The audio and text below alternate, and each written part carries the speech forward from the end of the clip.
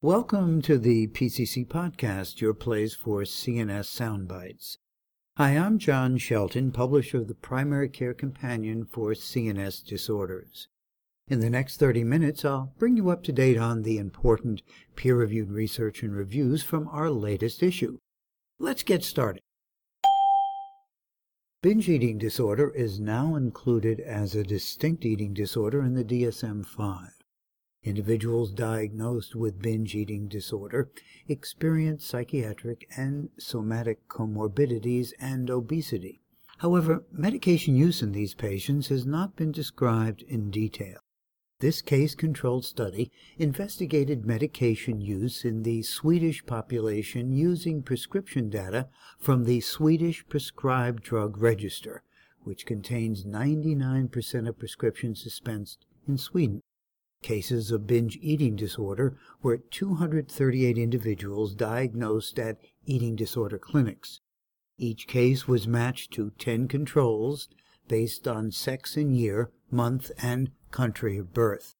Before diagnosis, binge eating disorder cases were significantly more likely than controls to have been prescribed nervous system, tumor and immune disorder, cardiovascular, digestion and metabolism, infectious disease, skin, and respiratory system medications. Binge eating disorder cases were also more likely than controls to have been prescribed various medications within 12 months after diagnosis, even after accounting for lifetime psychiatric comorbidities and for obesity. These findings confirm the high burden of illness in binge eating disorder. Because primary care physicians may not be familiar with binge eating disorder, and individuals may not volunteer information about their condition, primary care physicians should be aware of the diagnostic criteria. Early detection of symptoms and risk factors such as obesity, psychiatric and somatic comorbidities, and elevated medical and psychiatric prescription use is also critical to ensure that binge eating disorder is identified and appropriately treated. PTSD is a serious mental health illness triggered by exposure to trauma. Recent data suggest a lifetime prevalence of PTSD ranging between 8.3 and 10.4% in U.S. adults and even higher in U.S. veterans. There are limited treatment options available for PTSD outside of selective serotonin reuptake inhibitors and trauma-focused cognitive therapy. Prazosin is a sympatholytic alpha-1 adrenergic receptor blocker that has shown promise in the treatment of some of the debilitating symptoms of PTSD. This systematic review and meta-analysis was conducted to consolidate the existing evidence to evaluate the efficacy of prazosin in the management of PTSD. The findings indicate that patients with PTSD receiving prazosin had significant improvement in their sleep quality, dream content, sleep duration, and nightmares. Pooled data indicate that patients taking prazosin stayed asleep longer compared to placebo. Furthermore, the benefits of prazosin are not restricted to sleep disorders alone, but flow over into the general well-being and early recovery from PTSD symptoms. In addition, prazosin also improved hyperarousal, global functional status, and overall PTSD symptoms. Such improvement could be due to relaxing sleep cycles, which lead to adequate rest, improved mood, and decreased anger outbursts. This meta-analysis provides further evidence in establishing prazosin as an effective and efficacious drug for PTSD. Prazosin is fairly well tolerated, with the most common side effects including hypotension, headaches, and drowsiness. The findings suggest that prazosin not only helps with nightmares and sleep disturbances, but also improves overall PTSD symptoms and functionality. Serotonin syndrome is a predictable and progressive syndrome characterized by a clinical triad of symptoms including mental status changes, autonomic hyperactivity, and neuromuscular abnormalities, which may occur with varying degrees of severity. Serotonin syndrome is more likely to occur when serotonergic agents are combined, but can occur with monotherapy at therapeutic or supratherapeutic doses. Linezolid, a broad-spectrum antimicrobial agent, is a monoamine oxidase inhibitor that increases the risk of developing serotonin syndrome when concomitantly administered with other serotonergic agents. Despite the numerous advantages of linezolid therapy, this risk is one of the disadvantages continuing to hinder its use. The case presented in this report describes a patient taking multiple serotonergic agents who developed severe acute osteomyelitis that required the use of linezolid without the possibility of a sufficient washout period.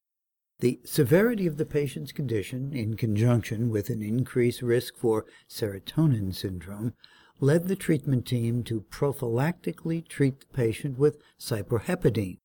Some clinicians fear that the use of a serotonin antagonist, such as cyproheptadine, may exacerbate symptoms of a patient's psychiatric disorder. However, cyproheptadine, a potent histamine 1 and serotonin 2A receptor antagonist, may be an effective treatment option for certain patients with psychiatric disorders. As new serotonergic agents are gaining FDA approval, the potential for co-administration of these agents increases, and as such, so does the risk for serotonin syndrome. This increased risk emphasizes the need to revisit an old dilemma with a new therapeutic approach for improving patient outcomes. Patients with major depressive disorder have a high relapse rate. There are many variables determining the relapse rate, including noncompliance with medication treatment, not attending therapy sessions and medication management visits, and natural course of the illness. In subsequent episodes of major depressive disorder, the relationship between psychological stress and depressive relapse changes. Early episodes are often preceded by significant negative events. When depression remits, the patient's view of the world does not differ from people who never had a depressive episode. However, with subsequent episodes, stressful events play a progressively less important role. Mindfulness can offer tools by which patients' tolerance to stress, including normal stressors, increases. Mindfulness-based cognitive therapy, or MBCT, trains people to consciously pay attention to the present moment and to observe and accept thoughts and perceptions in a non-judgmental manner. MBCTs allow one to value his or her thoughts as mental concepts and not as immovable reality. This manualized group type of psychotherapy is easily administered in the long term and can free people from the distorted reality that they often create, allowing for more clear-sightedness and a greater sense of manageability in life. This study evaluated the effectiveness of MBCT in reducing the need for additional psychiatric services. The study evaluated patients who received MBCT over 3 years and demonstrated that MBCT decreased the need for care regardless of medication changes. The results raised the question of whether MBCT allows patients to respond to situations more skillfully or if MBCT itself decreases depressive symptoms. The study was funded by a grant from the Regional Research Committee of Kaiser Permanente, Southern California. Currently, more than 20 different pharmacologic options for treatment of ADHD exist from which providers may choose in everyday clinical practice, and there are numerous other stimulant and non-stimulant options in various stages of clinical development. This systematic review summarizes recent Phase 2 through 4 clinical trials of pharmacologic ADHD treatments. Pharmacotherapy with stimulant and non-stimulant options is the most common approach for treating ADHD in adults and children. Stimulants are mostly formulated as either tablets or capsules. However, the newer generation includes transdermal patches, oral suspensions, chewable tablets, and orally disintegrating tablets. Non-stimulants are available in oral capsule and tablet formulations. A comprehensive understanding of the efficacy, safety profile, and administration features of each formulation is critical for proper treatment individualization. Despite the broad range of treatment options currently available, non-adherence remains a significant problem in patients with ADHD. Use of formulations that are acceptable to patients with ADHD and the availability of new formulations may improve adherence. Funding for this systematic review was provided through a research grant from Neos Therapeutics. Patients with mental disorders are at high risk for developing dyslipidemia, diabetes, and the full criteria of the metabolic syndrome. Antipsychotic use exacerbates this risk, thus increasing the mortality in this population. Nevertheless, it seems that the risk for these side effects varies with each antipsychotic.